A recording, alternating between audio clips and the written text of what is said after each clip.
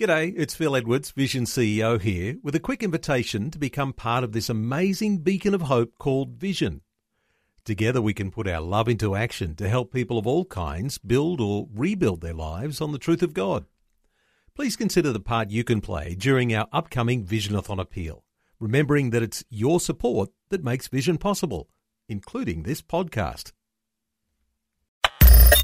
Audio on demand from Vision Christian Media. Is this world it? Is this it? Is this world fallen? Is there a purpose to suffering? Is there meaning to life? All those things. Until you settle the big issues, you will not be able to apply these cosmic realities to the smallest of situations. Today with Jeff Vines, pastor, apologist, and Bible teacher.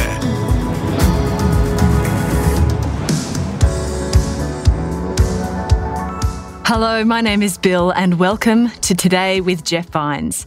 We're continuing our series, For God So Loved, a play on words about the 6 books in the Bible that have only 4 chapters: Ruth, Philippians, Malachi, Colossians, 2 Timothy, and Jonah. If you'd like, head back to listen to all the episodes in the series. There's plenty of words of inspiration and challenges for us. In this episode, Pastor Jeff is looking at Philippians 4.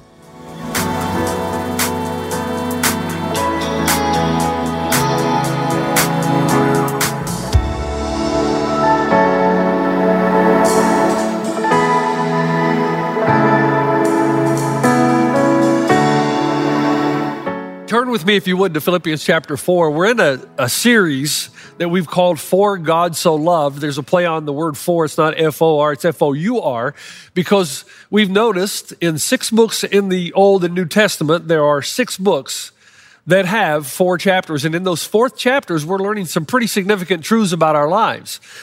And so we come this weekend to Philippians chapter 4. Let me read the center of that text because it's a pretty important text and it's one with which we're familiar. However, the context around Philippians 4 changes our perspective of it dramatically, but most of us don't know the context. So let's read the verse in the middle of chapter 4.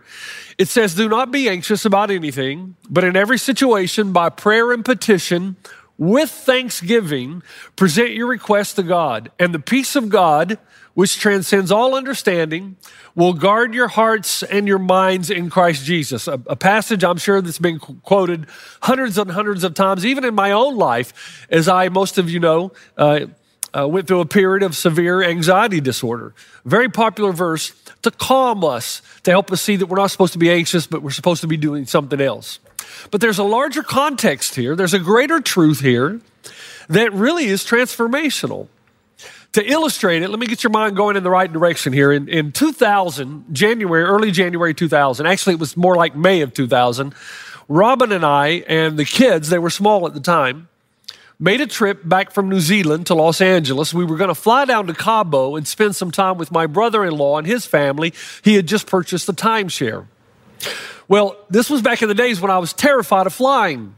And I'm over that now. Don't know exactly why. Maybe it's the miracle of God's healing. But there was a time when I just sat in an airplane, white-knuckled, gripping the edge of the seat, just trying to hold it together until the plane landed. And when you're on a 13-hour flight from Auckland to L.A., that's a long time to have a white-knuckle grip.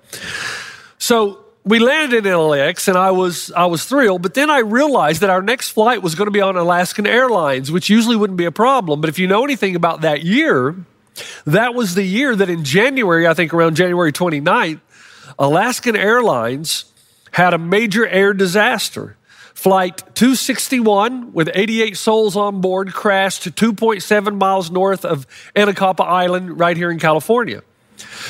Now, in those days, because I was so terrified of flying, I read everything I could about flight, and I watched every air investigation. And I don't know why I did that. Probably because I just wanted to learn more, understand more, and in hopes that knowledge would create a sense of peace, that I would understand, hey, I'm safe, it's okay, don't worry about it. It didn't really work because the more I read, the more anxious I became. In this particular flight, on Alaskan Airlines, the pilots lost their ability to control the airplane. The plane was a McDonnell Douglas MD-83, very popular plane during that time. and the stabilizers malfunctioned due to wear and tear on the jack nut screws. And so this jack screw, these threads on the nut that control the stabilizer, horizontal stabilizers, somehow corroded, were stripped, and the more the pilots attempted to adjust the controls, the more they were stripping the threads. Therefore, they were losing more and more control of the airplane. One of the reasons the story was so popular is because for a considerable length of time, the pilots were able to get control of the plane, but they were flying inverted. They were upside down over the Pacific Ocean. And I can't even imagine, as I read the story, I can't imagine as you see these photos what that would have been like if I had been on the plane. I'm flying upside down. Are we going to make it? And then the last words of the pilot, as he knew he was going to try to take the airplane and fly it upright, his last words were, "Here we go." And at that point, as he tried to adjust, the plane went into the ocean and all 88 souls on board perished. In fact, there's a memorial sundial at Port Hueneme here in California, and it casts a shadow over the memorial plaque that lists the names of each victim on individual bronze plates. And every year, January 31st, precisely at 16:22 in the evening, the shadow illuminates all the names, and it's quite a memorial. People travel from all over the world to see it. Now, why would I begin a message that way? Again, as we said previously, we're in this series called For God So Loved the World. We're in these 6 books that teach us so much about how much God does indeed love us and how much He wants to provide for us and give us a life that we can't even ask for or imagine. In Jonah, we learned that we don't know better than God how our lives should be going. We just don't. We don't have all the information. In Ruth, we learned how it's important to get out of Moab and go back into the arms of God. Get out of the land that is distant and run back into the arms of the Father. Our best life exists in the arms of God. And now we come to Philippians, this 4th chapter. The reason I start the message that way is because the modern world, our world, lives with an increased amount, or I should say an increased lack of stability. We are unstable, probably more so than we've been for generations. The financial market is volatile. Politically, we're at each other's throats. We're more divided as a nation than we've ever been, probably as a world than we've ever been. Economically, we really don't know what to expect. Young people, and I find this mesmerizing, young people seem to be going through identity crisis. We're talking about 11 to 13-year-olds. I mean, what happened when identity crisis didn't hit you until midlife? You know, when you started wearing your shirt unbuttoned and drove a red Corvette, and got a mistress and made a fool of yourself. Now, identity crisis is happening as early as 11, 12, 13 years old. How can that be? When I look around at how unstable things are and how fast things change around us, I think of my father. He lived in the same town, worked the same job all of his life, and things didn't change that much. If my grandfather worked at a plant, same thing, a wood chair factory plant in my hometown, and his life didn't change that much. But now, things change so rapidly, so fast, they've become unstable, and we're bouncing off each other. So here's the deal. It's a physical fact. When you get into a highly unstable environment, if a vessel wants to navigate such an unstable environment, it has to have strong stabilizers within. This is the point of Philippians 4. An airplane can navigate enormous amount of turbulence if the stabilizers are working properly, and they usually do. Even in the midst of severe, and I mean severe turbulence, as the pilot from Qantas Airlines once said, "Don't worry, folks, this plane can take a lot more stress than you can." And he's right.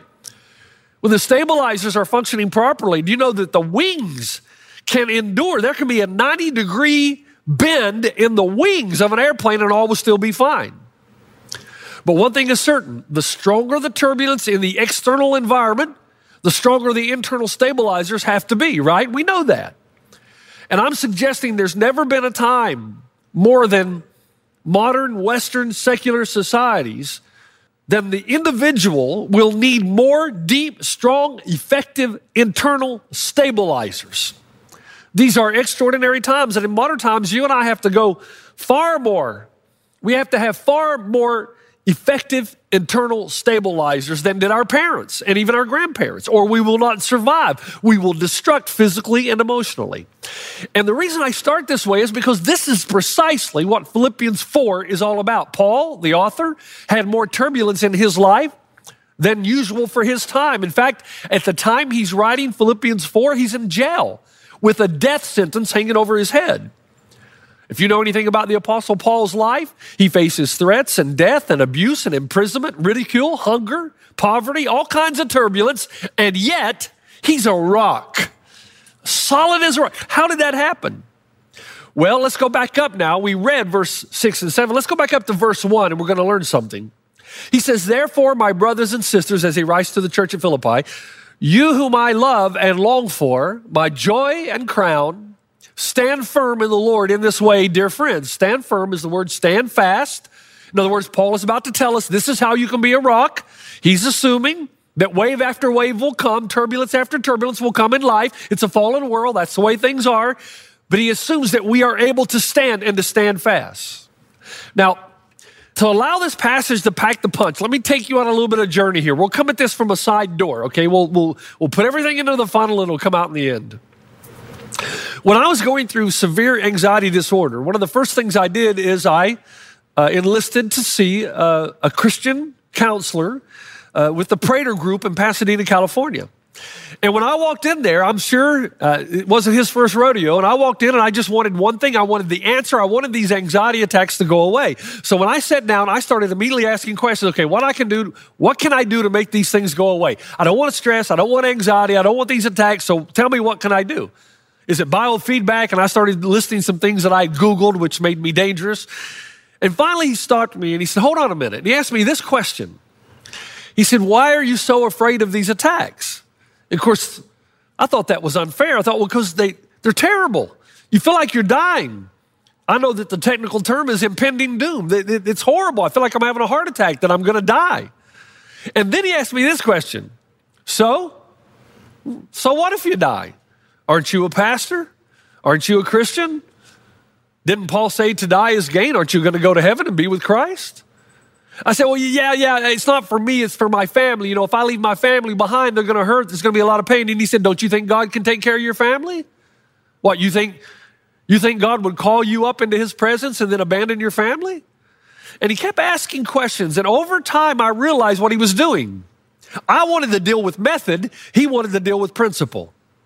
Here is why philosophy and self-help books and biofeedback has some measure of good, but it'll never produce the kind of internal stabilization essential to standing firm, because it deals with little truths on big spots.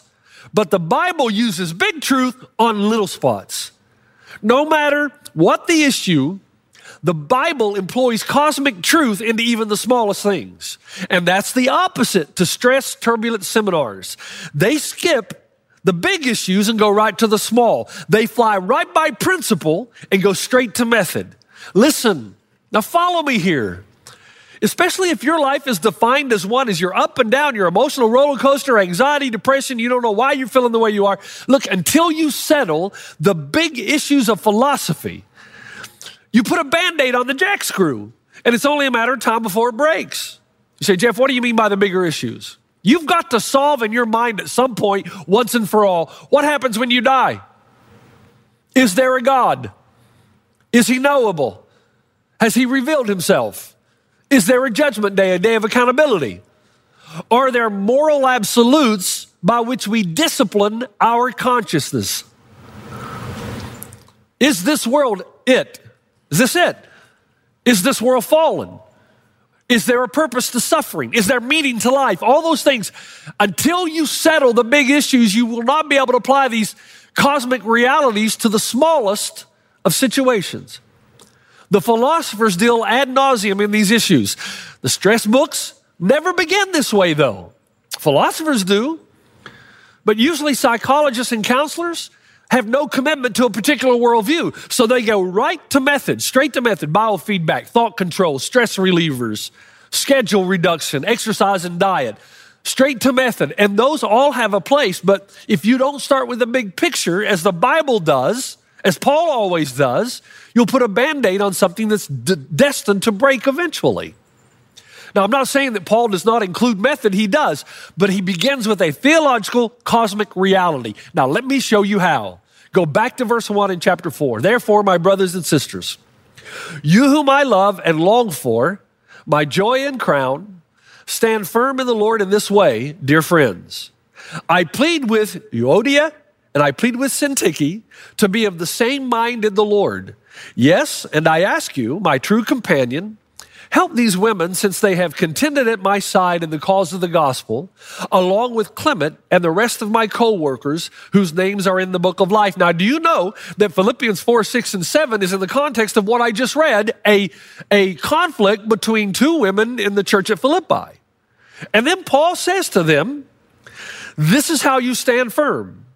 He says, stand firm, this is how you stand firm, and he gives this example. Now, in order to understand what he's saying, you have to understand what that, or this is how you stand firm, refers to, and it refers back to the end of chapter 3, where the Apostle Paul says in verse 20, but our citizenship is in heaven, and we eagerly await a Savior from there, the Lord Jesus Christ, who by the power that enables him to bring everything under his control, will transform our lowly bodies so that we will be like his glorious body. Now, I know when we start talking about anxiety and depression and how we can keep our heads, how we can have a stabilizing force in our lives in the midst of so much instability, we want to skip right to method without asking the big questions. Paul, look what he does. He applies cosmic stuff, spiritual realities, big picture stuff to a quarrel in the church. Why does he do that?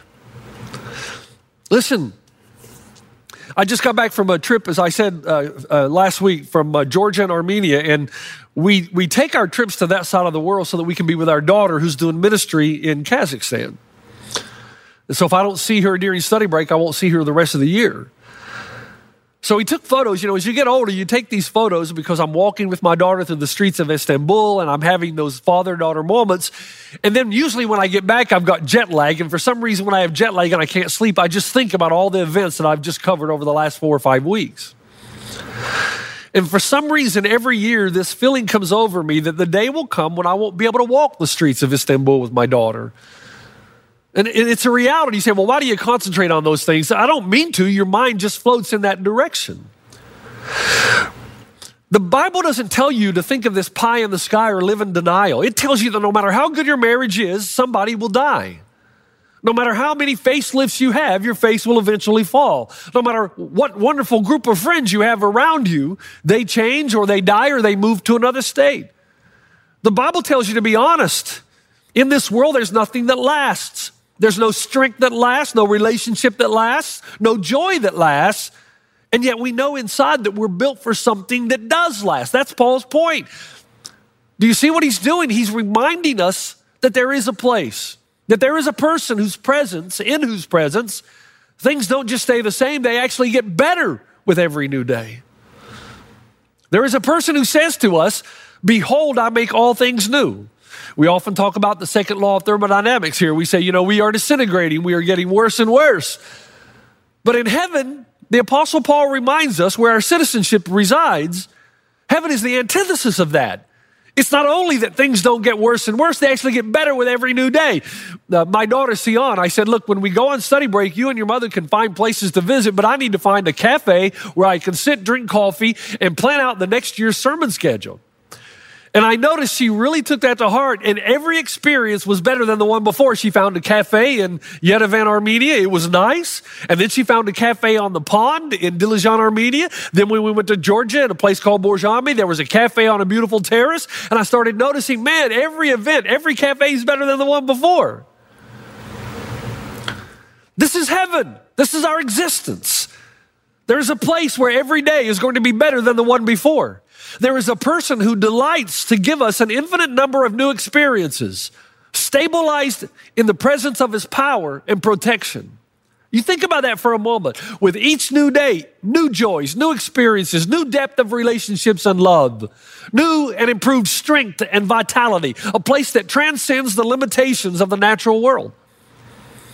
We get stronger, fresher, brighter, every second, forever and ever, a place where everything is eternally new. Now, Paul takes that from Philippians 3, and in that context starts writing verse 1 of chapter 4.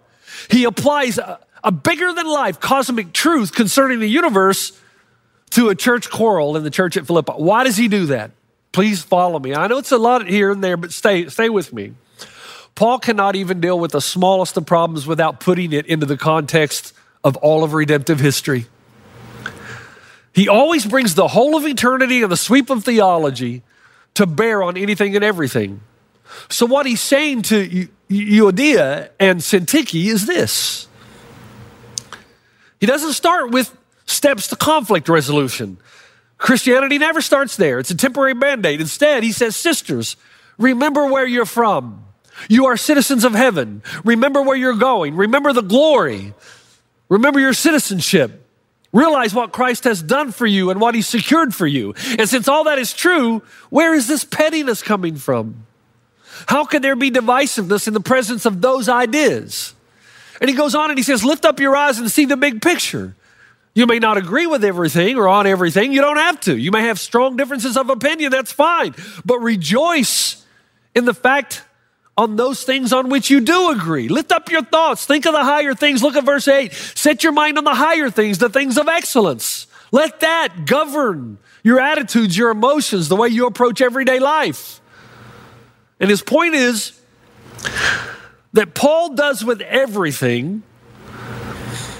He addresses every situation in life, no matter what it is, and tells us you can be a rock because that's the rock on which you're founded.